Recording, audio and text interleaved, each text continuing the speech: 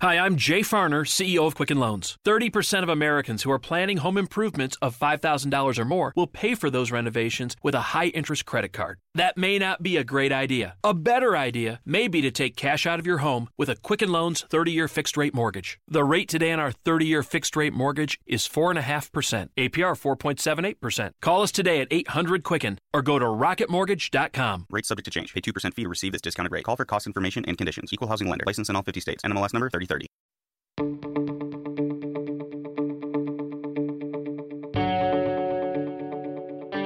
Hello and welcome to Fair Game, the podcast with a firm focus on Irish sportswomen, coming to you on the Head Stuff Podcast Network. I'm Emily Glenn. And I'm Lane Buckley. For this, our 25th episode of the show, we're going to be meeting one of the most accomplished footballers to ever play the game.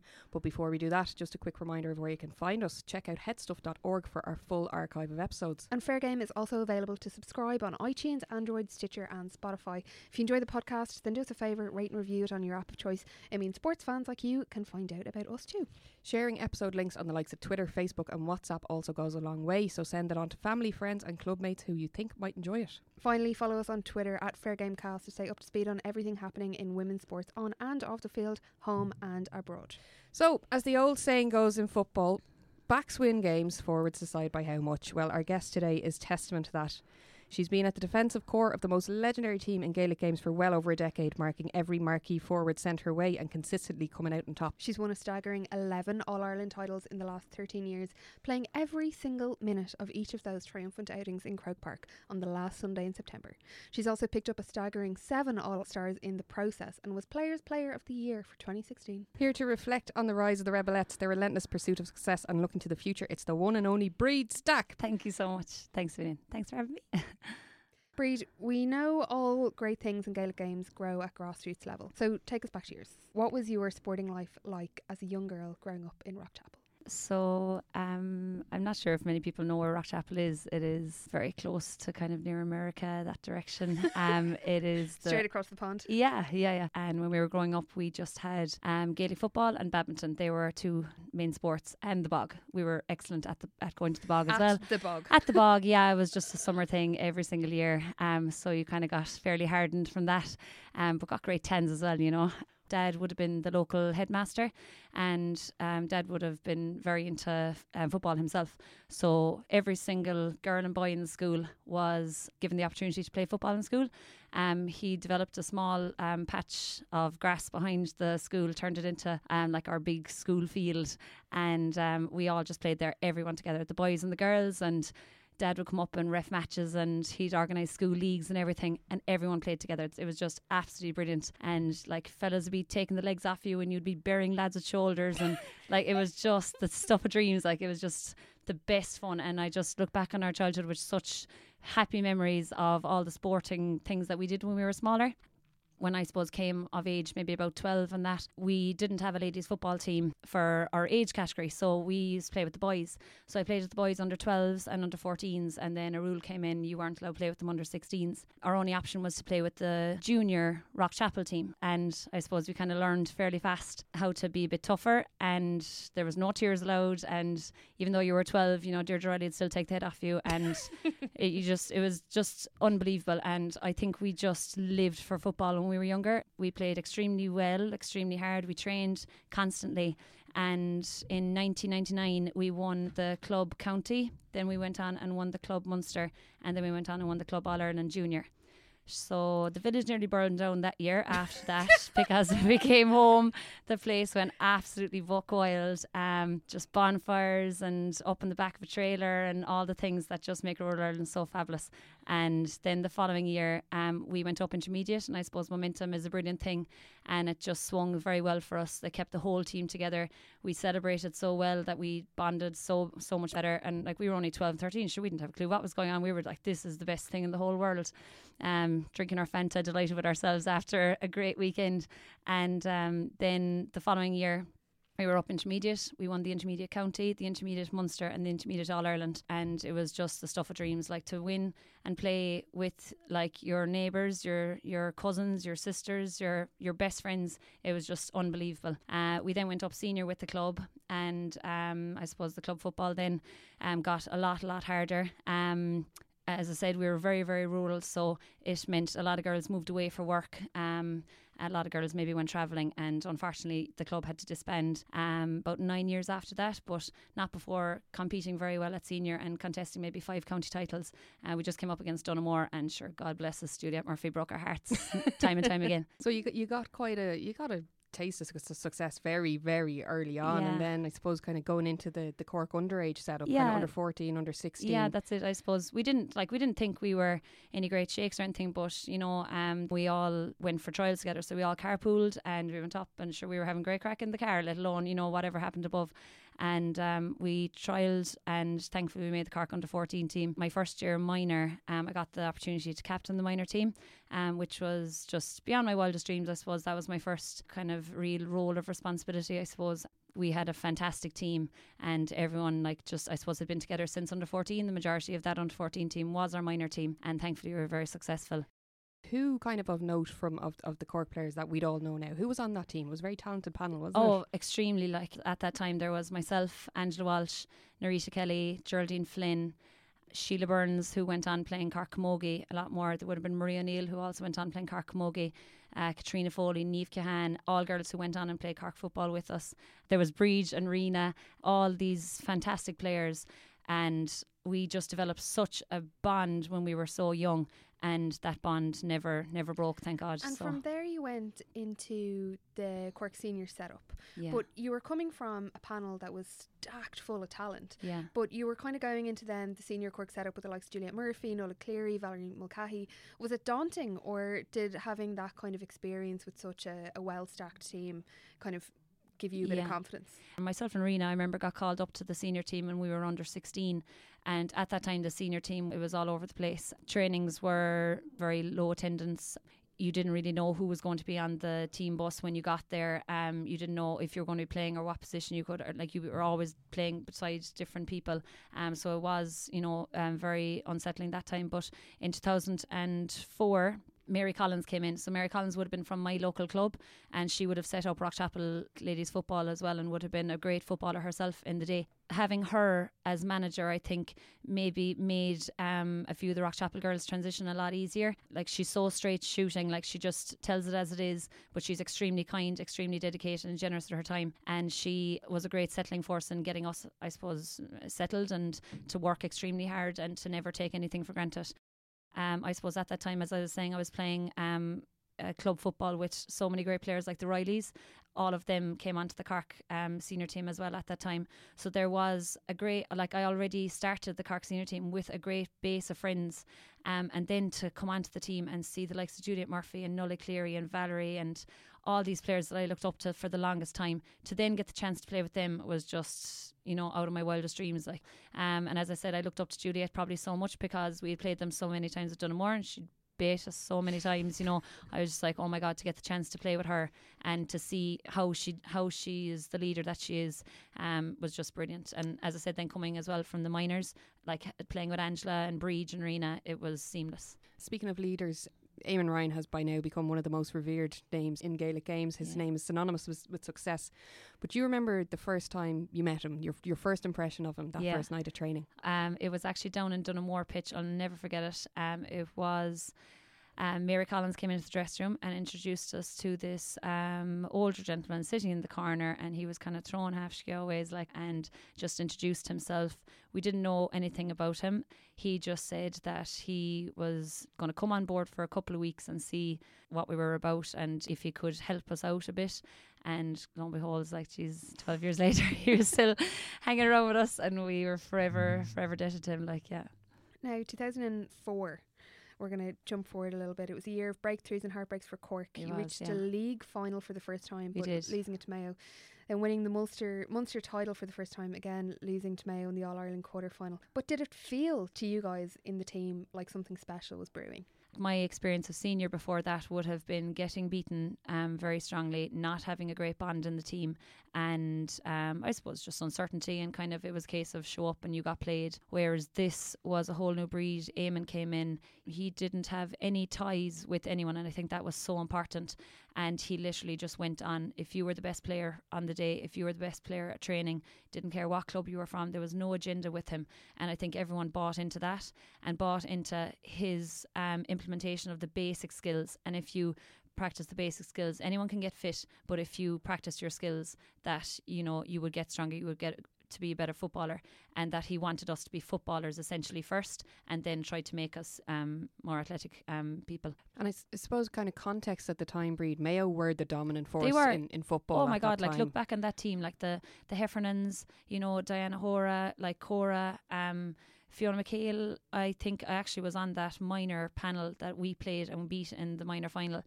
So like she was already there, and she must have been extremely young at that time. Like all these fantastic players, and they were just so balanced and so dominant. They'd 4 All-Irelands in the space of 5 years. Did you ever kind of look over at them and say that actually could be us? No, not even for one second. But I think like when you're coming in as maybe an 18-year-old, you're coming in and you are mad to run, mad to play. You don't have as much fear, I think, as when you're a bit older. And there was a good gang of us that were in that under 18 group, and there wasn't a fear there. We just went out, we just loved playing football and loved that we were playing with these people that we looked up to so much. I do remember that league final against Mayo where we got beaten, and then to get drawn against them after winning our first Munster, and to get drawn against them in the quarter was a huge challenge. And I think we learned more in those 2 defeats that year than we ever did, in the 10 years previous that the Cork seniors had been kind of coming together and trying to put forward teams. We had gotten a taste for championship, and by God did we like it. You've spoken a little bit about the kind of ethos that Eamon Ryan instilled in the team, and the document of the dream becoming a reality. In 2005, there was a fateful pre-season meeting. Tell us about that. Yeah, so I suppose after we had lost to Mayo, we came back, and I suppose there was that meeting at the start of the year, and it was just to see, was everyone still on board? How much did people want this? And everyone, people were nearly foaming at the mouth. Like they just wanted so much to get back out training and to prove themselves and to say, okay, we've learned from this and we're going to get better and stronger. And to then come back in the following year and to win the league final. So we won the league final against Galway, I think it was that year. And it went to a replay. And I remember that I had trained really hard, but I didn't make the starting team for the league final, and I was ripping with myself. I was just so mad. It was just such a strong calibre player, and I suppose we were young at that time, but I was really competitive. And we went down to Limerick, and I remember I came on as a sub, and I came on wing forward, and I was like, I've never played wing forward, and I remember I got dragged down for a penalty and I scored a point. After that, I was like, I never want to not be on this team ever again, because I just loved that day so much. And we won the league final. And then the quarter final, we were playing against Meath, and myself and Niamh Cahan, I remember I got started ahead of her, and then I assured my place for the semi-final against Mayo. And if you could bottle a feeling, I'll never forget Caoimhe Creedon kicking the equaliser. She's a player, she's been known for so long, she's got the most unbelievable shimmy, she'd put Sean Cavan to shame, and then Julia came up the field and being the leader that she was, kicked the point, and I just remember the massive pylon that happened in the middle of the field. I don't even know how the whistle had gone, but there was a massive pylon in the middle of the field, and we were on our way to Croke Park. The first time Cork were in an All-Ireland final. That day would actually, little did we know that it would ultimately go on to shape the landscape of women's football for many years to come. Tell us everything about it. So that day, I suppose we started our routines, and we obviously had never been in an All-Ireland senior final, but Eamon, just knowing the type of players that we were, he just organised everything down to the absolute T. So everyone knew exactly what was happening.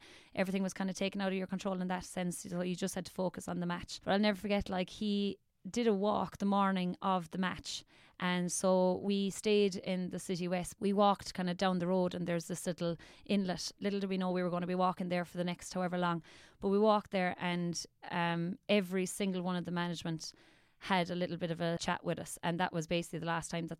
But it was basically every year without fail was a thank you. It was just fabulous. Like, so it didn't matter if you lost the game. It was just so nice, and it was just a real bonding thing, and everyone just, I suppose, thanked each other for getting this far. And it was something that we've done for the last 12 years, and it's something, you know, I just think like you just remember those things. I think you just remember being around with your best friends, and everyone kind of look at each other, thank each other, and you know, it was lovely. And then when we got onto the bus, Eamon had asked Juliet to put together a compilation of songs. So, like, obviously maybe he had his bit of a say as well, like, you know, but one of the songs, the very last song that we listened to before we got off the bus that day was Tommy Fleming's Don't Give Up Till It's Over. And sure, there were tears flowing down our eyes, but we never forgot the last words of that. And like, even, you know, up to last year, like, you know, Tommy Fleming is a song we've listened to before we've gotten off the bus. And I know some people, like, you know, use Kanye to get excited and up for match, but no, we use Tommy Fleming, and you know, he does the job, and geez, your heart to be bursting going out to the bus. The real Cork national anthem from Tommy Fleming. Yeah, they wouldn't entertain the Dubliners version of it though. It has to be Tommy Fleming. Has to be, yeah. In 2006, you had an unbeaten season that saw Cork ladies claim the league, the Munster Championship, and a second All-Ireland title over Armagh. How did you stay grounded? Was it that kind of ethos for Eamon Ryan again, or like, how was it? Oh, 100%. Like, I remember even in the 2005 All-Ireland, we were such scared girls, like, you know, going out onto that field. I'll never forget, like, you know, looking up, and the Galway girls had, I suppose, been there the year before also, and they were just very comfortable being there, like, you know. They were the reigning champions. They were very comfortable, like, and I remember we came out watching the intermediate game for a little bit. I'd say I had my head in my hands for the whole thing, like, I just couldn't. I was so nervous, and I remember just looking up, and I saw a few of the Galway girls, you know, waving up at their parents. I was just in shock. I was like, my God, they're so comfortable, like, we're going to really have our work cut out for us there. But I suppose we were just always a small bit afraid, like, you know, this could be it. This could be, like, if we lose, you know, what could happen, and older girls might move on. So it was always a case of kind of living the now. And in 2006, like, Eamon will always say himself that he felt that we weren't as prepared on the day of the game as the year before. You know, in that game, like, we stumbled across the line a small bit because it was an extremely good Armagh team, but we did, you know, miss a lot of chances also. We won it by a point, and even the year that we had won, I think we had visited every village in Cork, like, and we celebrated with them. So I think when you celebrate like that with someone, and it wasn't a case of like we lost the count altogether, but it was a case of that we just appreciated where everyone came from so much. And I think we furthered our bond. And I think when you've got a bond like that that's so unbreakable, like, you know, we really just kind of try to grind it out, I suppose, the following year. Moving on to the following year again, one of the most fabled achievements in Gaelic Games is the 3 in a row. Was it on your mind going into 2007? It wasn't, because we were going in against Mayo. There was nothing else on our mind, because we have had so many battles with Mayo up to that time. It was literally just another game, and it could go any way. So we just knew we had to have our absolute best performance if we were to try to overcome a team of that calibre. I don't think 3 in a row was mentioned once in our dressing room. It was just Mayo. You got a knock in the hotel room the night before though, didn't you, with this very special job for management? Did, yeah. So Eamon, he'd be no fuss at all, like, and I suppose I had been playing centre back all that year, and Cora was playing centre forward on the Mayo team. I got a knock on the door anyway, went out, and Eamon was like, "You're picking up Cora tomorrow." And he just turned and walked away, and I was like, "Okay, nice, sleep well, Eamon." Yeah, but that was it. He just had such trust in us, and I think he gave us such responsibility even from young ages, that I think, you know, that's probably after standing to us for many years. You were champions for the 3rd year in a row. You did get your 3 in a row. Comprehensive 5-point victory over the old enemy, and you got the nod player of the match for keeping Cora locked out of the action. So not a bad day at the office. I got the nod, but there was about 6 or 7 of us marking her, like, you know, so there was no reason for that award at all, like, you know. I suppose we kind of had known at that stage the way that Mayo played, and maybe they were a small bit reliant on Cora, and Cora was such a fantastic player that she did probably take on a lot of the responsibility herself. We knew if Cora was to get the ball that 2 or 3 of us had to kind of try to swarm, and that's what happened every single time, and there was great trust there. And when she got past me, there was somebody else there. If she got past that player, there was another person there, and if she did, everyone kind of funneled back and worked together. So it was a pure defensive unit, and I think the 6 of us had been in those positions for, I'd say, maybe about easily 4 out of the 5 years anyway. So we were well used to playing with each other, and we knew when someone needed help, and there was just great trust there. And that well-oiled machine carried over then in 2008, and you beat Monaghan to get to do 4 in a row. Yeah.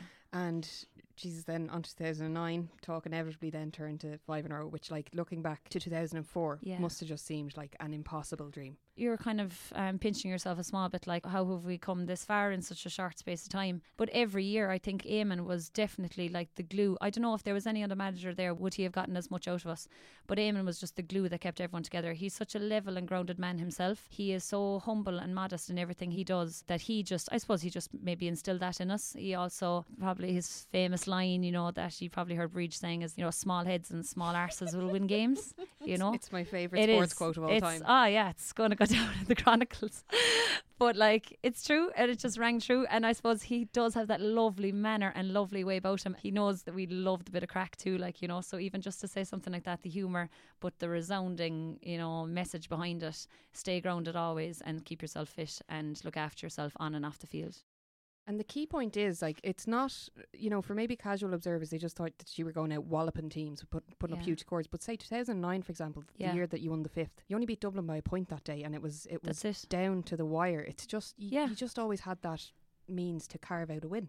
Yeah, I suppose, and even, going on past 2009, look at how many matches have been won by the minimum, so it just goes to show the calibre of players that were there in other counties as well. The bar was always being raised, and which was brilliant for the game, to come and see a match that was won by a point or two. They're the type of matches you want to go see. I suppose it just goes back to probably the way that we were trained too. I remember one time down in Moore, Eamon turned up, he was in bag gear anyway, and I suppose we didn't really know why, but we knew that it was going to be a hard session, and we had dropped a couple of balls during the initial part of training, and the balls were put away anyway, and we went off doing these things called the 3-track runs. And I think for anyone that would have played with Cork in the last 12 years, those 3-track runs are the most dreaded things that we ever did. That day anyway, we'd 4 of them, and they were just absolute torturous stuff. A lot of gritting the teeth had to happen that day. And then after that, we went back into another game situation. I think we dropped the ball another once or twice, and off we got brought down anyway to the line to do a beep test. And I remember all of us, we were literally now so exhausted, and Juliet brought us in, and she was just grit the teeth and let's just get this done. Even just something simple as that, by God, were we making sure that we did very well in that test. What was she like as a captain, Juliet Murphy? Yeah. Would she have you running through walls? Oh, running through walls. She was the most encouraging person in the world. I think the fact as well she was older than us and we all had seen her playing growing up was another thing. We did all idolise her, and then to meet her, she's just such a kind, lovely, she's an extremely honest person. When sometimes, obviously, look, it's inevitable, sometimes training doesn't go well. By God, if there was a roar from Juliet, that was all you needed. She never ever roared or never ever discouraged anyone, but if she did roar, things needed to be upped, and she was the full package. She definitely was. There was a change in tone. The winds were changing in 2010. Yeah. We've heard from some players and management about how complacency was starting to creep into the Cork camp in the 2010 season. What went wrong in the squad's mentality in your eyes? We came back in 2010. Our commitment was still there, but maybe there were a few other things that we were doing that we wouldn't have ever done before. So, little things like a 1-week holiday maybe booked here. Maybe, I might go to that concert actually, this year. Breach was away, she travelled to Australia. It's just something she always wanted to do. I remember Angela was away for about maybe 5 or 6 weeks as well before that game. And while we still were committed, maybe we were doing a few things that we normally would never ever have done. And I think that's fine if maybe it happens with 1 or 2 people, but when it happens with obviously maybe 10 or 11 people, that all adds up. And I think that year everything added up. I suppose there was complacency. There had to have been if we were doing things like that we would never ever have done.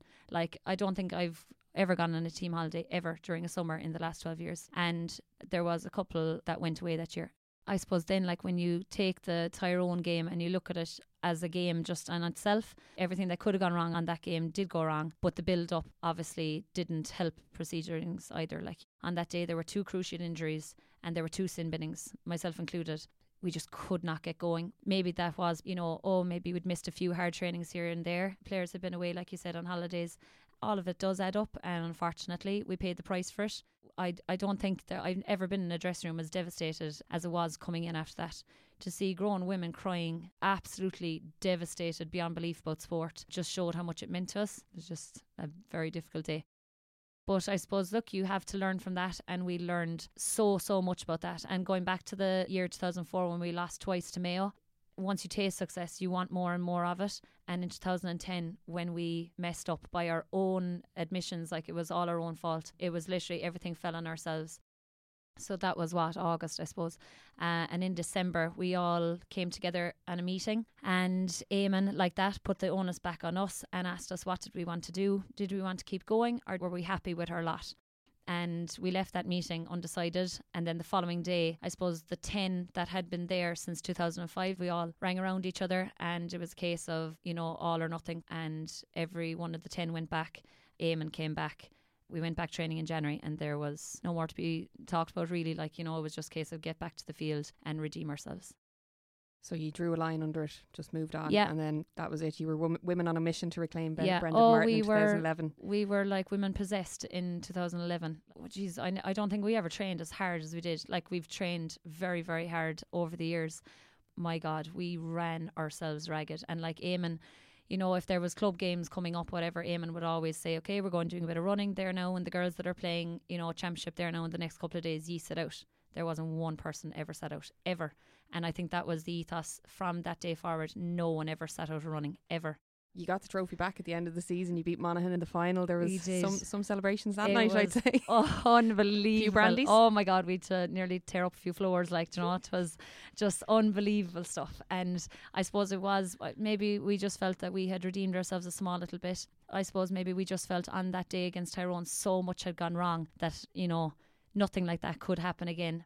Say people like us on the outside of it have constantly been fascinated by the ethos around that Cork team, but there seems to be a really strong self-awareness of if something's not going right, you talk about it. Yeah, constantly. And we kind of heard about that now through Mary White's brilliant book that she wrote about the team, Relentless. In 2013 was another interesting season for Cork. You went through the back door after being beaten in the Munster Championship, and then kind of another one of those key turning points, right, what do we want? And there's a story in the book about where you kind of got together in a prefab with all written paragraphs, what it means to be a Cork player. And it actually just made me kind of so emotional reading it that you could be so aware of, right, we need to get our shit together and just all get together. Tell us about that one. That happened, in the farm in UCC. We had all decided to meet early before training, but Juliet led the meeting, and basically she had asked maybe about 8-9 of us to write a little piece just before we came to training. She just stood at the top and read out everyone's one after another without pause, without anyone saying absolutely anything inside the dressing room. And I suppose to see that people had put their feelings and everything down on paper, we would have been extremely open, I suppose, with each other always, but we never would have probably, I suppose, stressed it to everyone else. And some of the stuff that was written was extremely emotional stuff and very close to people's homes and hearts. I think once she had read maybe the 10 of them, she just folded them up and she was just like, look, let's go out and train. And my God, there was some training session after that. I'd say it's raw balling. I would have been a wreck. Now, 2014 was about fusing the old and the new for the Cork ladies team. There were some absolute stalwarts of the game, and there was an awful lot of new energy and new talent coming through the ranks. Fast forward a little bit, 28th of September 2014. Yes. Croke Park, 10 points down, 15 minutes on the clock. Yeah. Discuss. Please elaborate. You're a teacher, so we put it in terms you'll understand. Oh my God, that day, our preparation for that match. I might just leave the room for this bit, by the way. As a Dublin supporter. No, you'll enjoy it. There's a great ending. But no, oh my God, that day. So there was a few things went wrong just at the hotel and things like that before we got going. Our Garda escort, something happened anyway. I don't think it turned up or it got blocked in or delayed or something anyway. So we were kind of racing against time a small little bit. We were late coming into Croke Park and, we were just a bit unsettled. I remember we did our warm-up in the small warm-up area inside. There were people kind of maybe banging off each other, things like that. It's a very enclosed space, but every single year we know the routine of it and we prepare our warm-up in the weeks beforehand and we practice them and we know exactly where everyone was supposed to be. But that day, our warm-up didn't go well. Then we went out onto the field and our field warm-ups did not go to plan. We must have dropped about 5 or 6, 7 balls maybe in that. So everyone was really, really on edge. And I remember I think I was tying my lace when the ball was thrown in. I think we just weren't ourselves at all. So the ball was thrown in anyway. And before we know it, Lindsay Peat had a goal. We were chasing mad. We were down, I think it was 6 points or something like that at half time. Things just had not gone to plan at all. And it was the first time we kind of were we were trying our best, but it wasn't coming off. And I remember we went into the dressing room, we all just took a deep breath and just had to calm down, because I think our adrenaline was nearly through the roof at that stage. We were just trying to make things work and things weren't working. And so we just took our time. Eamon didn't come near us, the management team didn't come near us. They stayed outside for a good 7 minutes, I'd say. And when we were inside anyway, we were all just told to calm down. Juliet was outside doing commentary at that stage. You know, she wasn't on our team. She would have always been such a leveller, kind of to bring everyone back down to earth. But I suppose we have all learned so much from her, and from Nullig, and from Valerie, and from Elaine Hart, about that we were the ones to grind ourselves out of this. So Angela would have been involved with the Camogie team 2 weeks previous to that. I'm almost certain the Camogie team got beaten anyway. So Breege was involved, Rena was involved, Angela was involved. Angela just stood up and spoke, and she basically just said, like, we were in the exact same position 2 weeks ago with Camogie, and it was all down to us. That, look, everything was in our power, and that, like, a lot could happen in a half an hour, and that we had a full half an hour to redeem ourselves, even if we didn't win, to put in a performance and to show, you know, that we're not a bad team, and we didn't become a bad team overnight, but to perform to our best. So get back to the basics. There was nothing elaborate, there was no roaring, there was no screaming. Eamon came in and asked had we had our chat, and he was like, right, just out you go and perform, and just do the simple things right. And if you do the simple things right and make an intelligent decision when you have that split second, that things will start coming good. And things did start coming good. Rona Buckley is probably one of the most talented footballers. She'd put a goal through the hairpin, like, for you. Like, she's just unbelievable. And she came on, and already, like, she was just buzzing on the sideline. Like, you could just see her. She was just wanted to get in and wanted to do her bit. Emer Scally was brought on. Rona sunk a goal. Emer Scally, another unbelievable talent, and for her she was young only age, a pup at that she time, was, wasn't she? and for someone so young to have such maturity and to have such confidence, I think is a big thing. Like, for her to take it on and say, I'm going to bury this goal, you know, when you watch it back, she snuck it through. Like, I don't even know how she got it in. Like, and when Rona, I think it was Rona's goal, when I saw Rona's goal going in, and actually just before that, Lindsay Peat had stuck a second goal. Whoever was marking her that day, I don't know who was marking. I don't know, they were crap anyway. But I thought it was a 6-woman job to mark the marquee forwards. Jeez, there needed about 7 or 8 of us anyway, lads, in the forwards. We were just having a mare all together. But so Lindsay struck another goal anyway, just for the crack. Then I suppose there wasn't that our heads dropped, but like when she sunk the second goal, there was just a bit of a pang in your heart, like small little bit, going, oh my God, is this it? And then to see Rona come on, and for Rona to kick that goal, and it just lifted everyone's spirits. And like when she kicked that goal, I was like, we're going to get this, we're going to win it back. And then for Emer to do her job, and for everyone, I think at one stage Angela and myself and Dee Riley were up in the forwards at one stage. Like, everyone was just driving. I think he all touched the ball on the way to Geraldine O'Flynn, getting it out in the left wing to sink the winner. Unbelievable. And for Geraldine, like, I suppose that day poor Ger had kicked a few very uncharacteristic wides. Like, she was just our go-to, and when things weren't going right in the first half, for her to kick those type of points in the second half, I think she kicked 3 on the day, for the most important point she ever probably kicked in her life, to go over the bar, under pressure, the clock against us, and for her to kick that, jeez, I was saying to you earlier, like, you know I got married and everything last year, but that was probably the best day of my life. Like, it was just unreal, like, no offense. And like, God, we had an amazing wedding day, but my God, that feeling when the whistle went, I will never forget it as long as I live. We couldn't even cry. We were so ecstatic. Like, oh my God, it was the best feeling I think I've ever had in my whole life. Hopefully Carhawk isn't listening to this. Hey hon. Oh no, you know what I mean. They're very separate emotions, but like any sports person, when that final whistle goes and you're on the winning side with your best friends, you know, we've had family losses and family arrivals and everything like that, and everything just means so much when that whistle goes. We're going to fast forward to 2015, and you decided to bring Brendan Martin to Cork again that year. You decided to keep him for a second 5 in the row. You had the perfect 10, and that was Eamon Ryan's swan song year as well. Yes.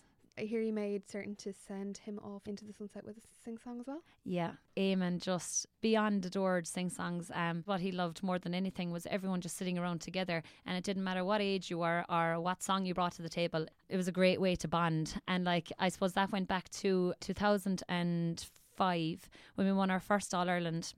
That year we decided to go on a team holiday.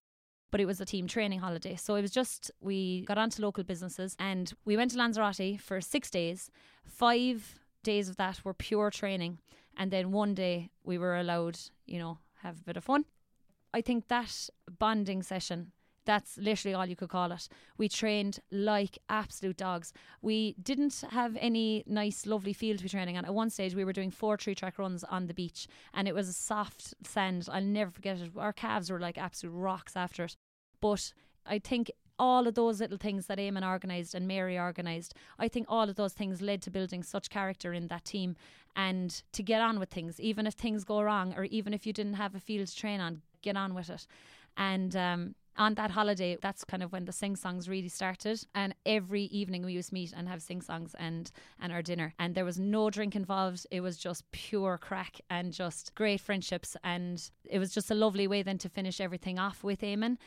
He brought us downstairs in the banquet hall where we all were. And not one person batted an eyelid about leaving the music or leaving the dance floor. Every person went downstairs. And I'd say, I don't know, the room was filled with people anyway. And it was all of us just singing songs. And Eamon was the last one to sing a song, so it was lovely. What's your party piece, Brie? You strike me as a Caledonia kind of girl. Caledonia got murdered a good shot at times, all right. Good old Crocodile Rock kind of comes out every now and again. Jesus, yeah, that's a curveball. It is a bit of a curveball, but yeah, you got to mix up the old genres every now and again. But yeah, so Crocodile Rock got Notions, and there were some great songs, like, yeah. And the momentum carried on again into 2016. Aoife Fitzgerald came in and took over at the helm. Was it a difficult period of transition, or were the right structures in place that you could kind of just pick up and go again? Or I suppose to have Eamon involved with us for such a long period of time, you change as a person, I suppose, when you're around someone with that length of time. You really learn what is vital and necessary to be successful. And I think because there was so many of us involved in 2016 that had been part of Eamon's team, I think that was just imperative for us to introduce that to new girls that came on. And like there was a lot of girls say that may not have made the breakthrough during Eamon's time, but had been part of the panel who now were starting and knew kind of, I suppose, what it took the previous years to get onto that team and to play and to win All Irelands. And thankfully everything merged together so well. There was still great talent there, but as I said, still great friendships there. And in the 2016 All-Ireland against Dublin, you were another 1-point win in spite of looking doomed in the first half. But at the first half, in the dressing room, what turned it around for you? You didn't have Eamon there, you had Aoife. Yeah. So what was it different? What was the magic sauce? Well, to be fair to Aoife, again, he, I suppose, realised that there were still a lot of girls who had played a lot of football on that team. You know, in fairness to him, he allowed us our time as well in the dressing room before he came in. And on that day, Bridge was the person who stood up. And I suppose I was just so fortunate to have played with such fantastic leaders and friends over the last couple of years. And it just meant somebody else took up the mantle, and Bridge was the one who, not that she preempted anything like that happening, but she had 2 pictures in her bag just in case. And those 2 pictures was one of an elated Martina O'Brien and one was of a completely dejected Juliet Murphy after the 2010 All-Ireland quarter-final. And she basically stuck the 2 pictures up on the wall, said her little bit and just said, which person do you want to be? Which ending do you want?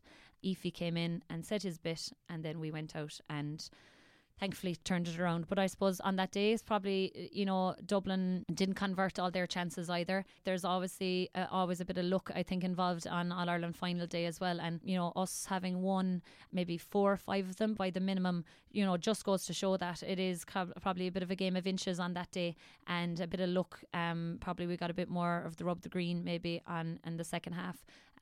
But thankfully, look, we'll take it.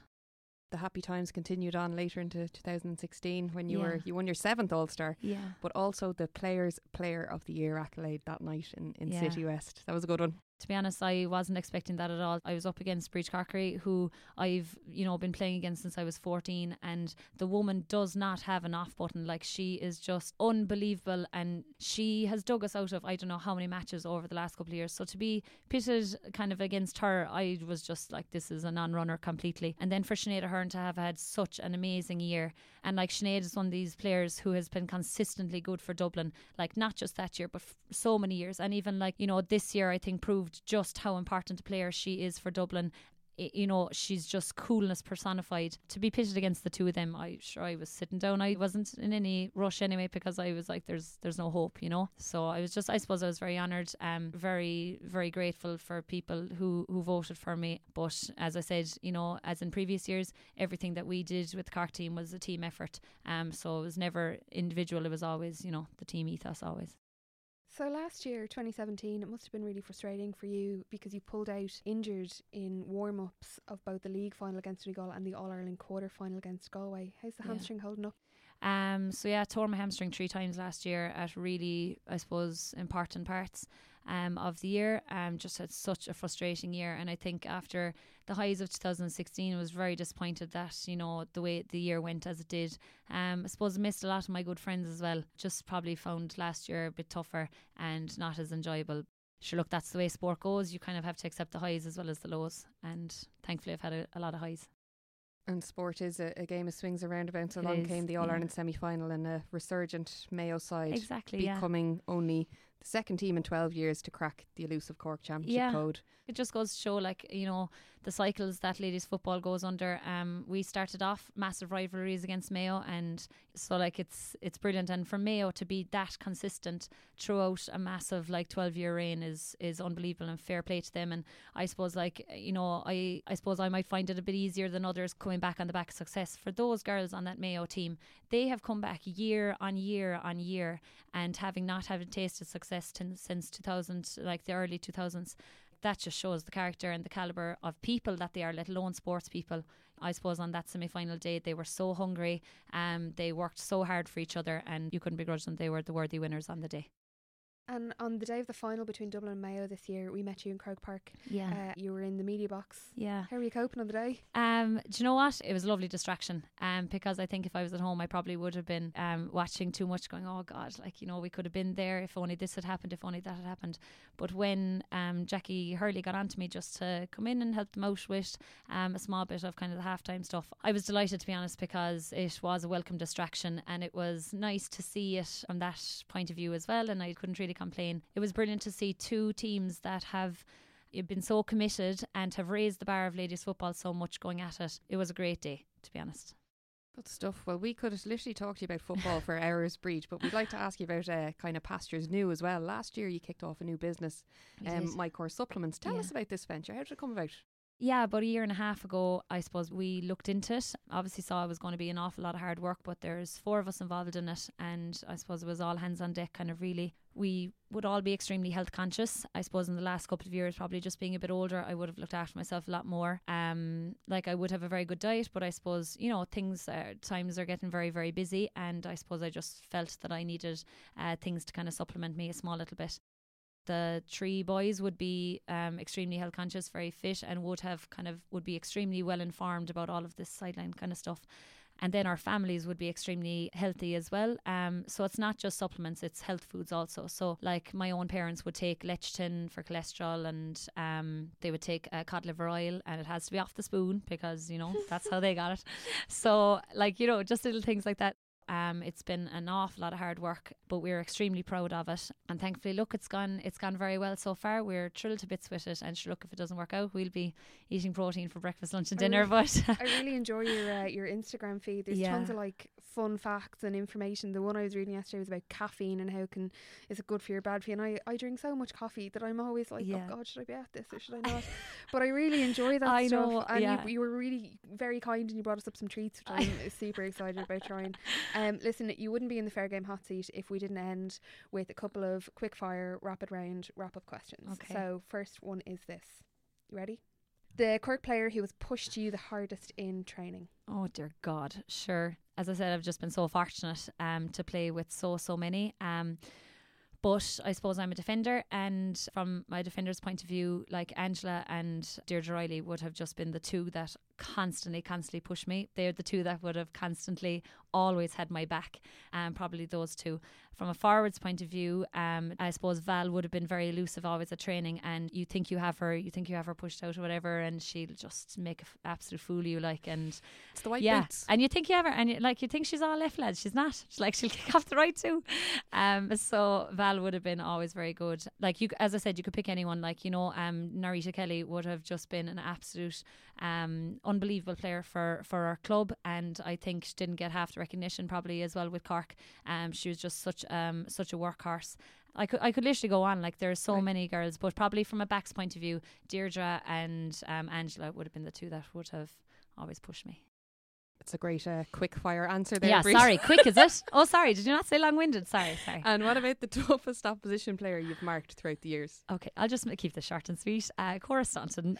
We started off, Angela was always marking her, and I suppose I took over. Then Cora would have played out centre back, and then as I got older I was in full back.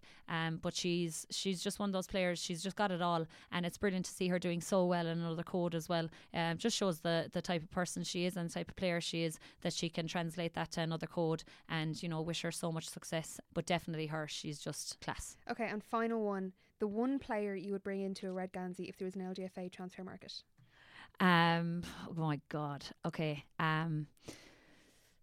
I don't know. This literally you could pick. There's so many to pick from. I suppose if I was looking at Mayo, I think their most industrial player would be Fiona McHale. I just think she is just the biggest workhorse, non-stop up and down the field. So maybe from Mayo, her. I could literally go through all the counties. I was just thinking that you started with Mayo, let's start with Mayo, then on to Dublin, and then probably Dublin. I suppose Sinead Ahern. I've had loads of battles with Sinead as well throughout the years, and she's just coolness personified. And for her to step up as much as she did this year and to get Dublin over the line when it basically nearly I suppose in the first half it came down to her having to make sure she kicked everything, and for her to convert everything just shows the calibre player she is. I'm really glad you didn't pick me there, because it would have been been kind of embarrassing. But Bríd, absolutely brilliant chatting to you. We've just been so delighted to have you on the podcast, and thanks for coming all the way up to the capital to join us in the Fair Game hot seat. Going to go mad, no shopping, lads. Oh yeah, we're going to bring you for some coddle. It's going to be great. Bríd's a great woman for the social media, so make sure you're following her on Twitter at Bríd Stacky and Instagram at Stacky6. We mentioned her new health venture earlier on, so just a reminder to get behind it if you're that way inclined. mycoursesupplements.ie is the website, and you can also give them a follow on Twitter, Instagram and Facebook too. Follow us on Twitter too at Fair Game Cast. There's so much top-notch action involving Irish sportswomen to look forward to in the coming months. That's where we provide you with all the necessary info to keep you in the loop and hopefully get you out onto those sidelines. And a final reminder to subscribe to the podcast too on whatever app you're listening to us on, be it iTunes, Android, Stitcher or Spotify. That way you'll get the next episode delivered direct to your device. That's all for this episode. We'll chat to you again next month.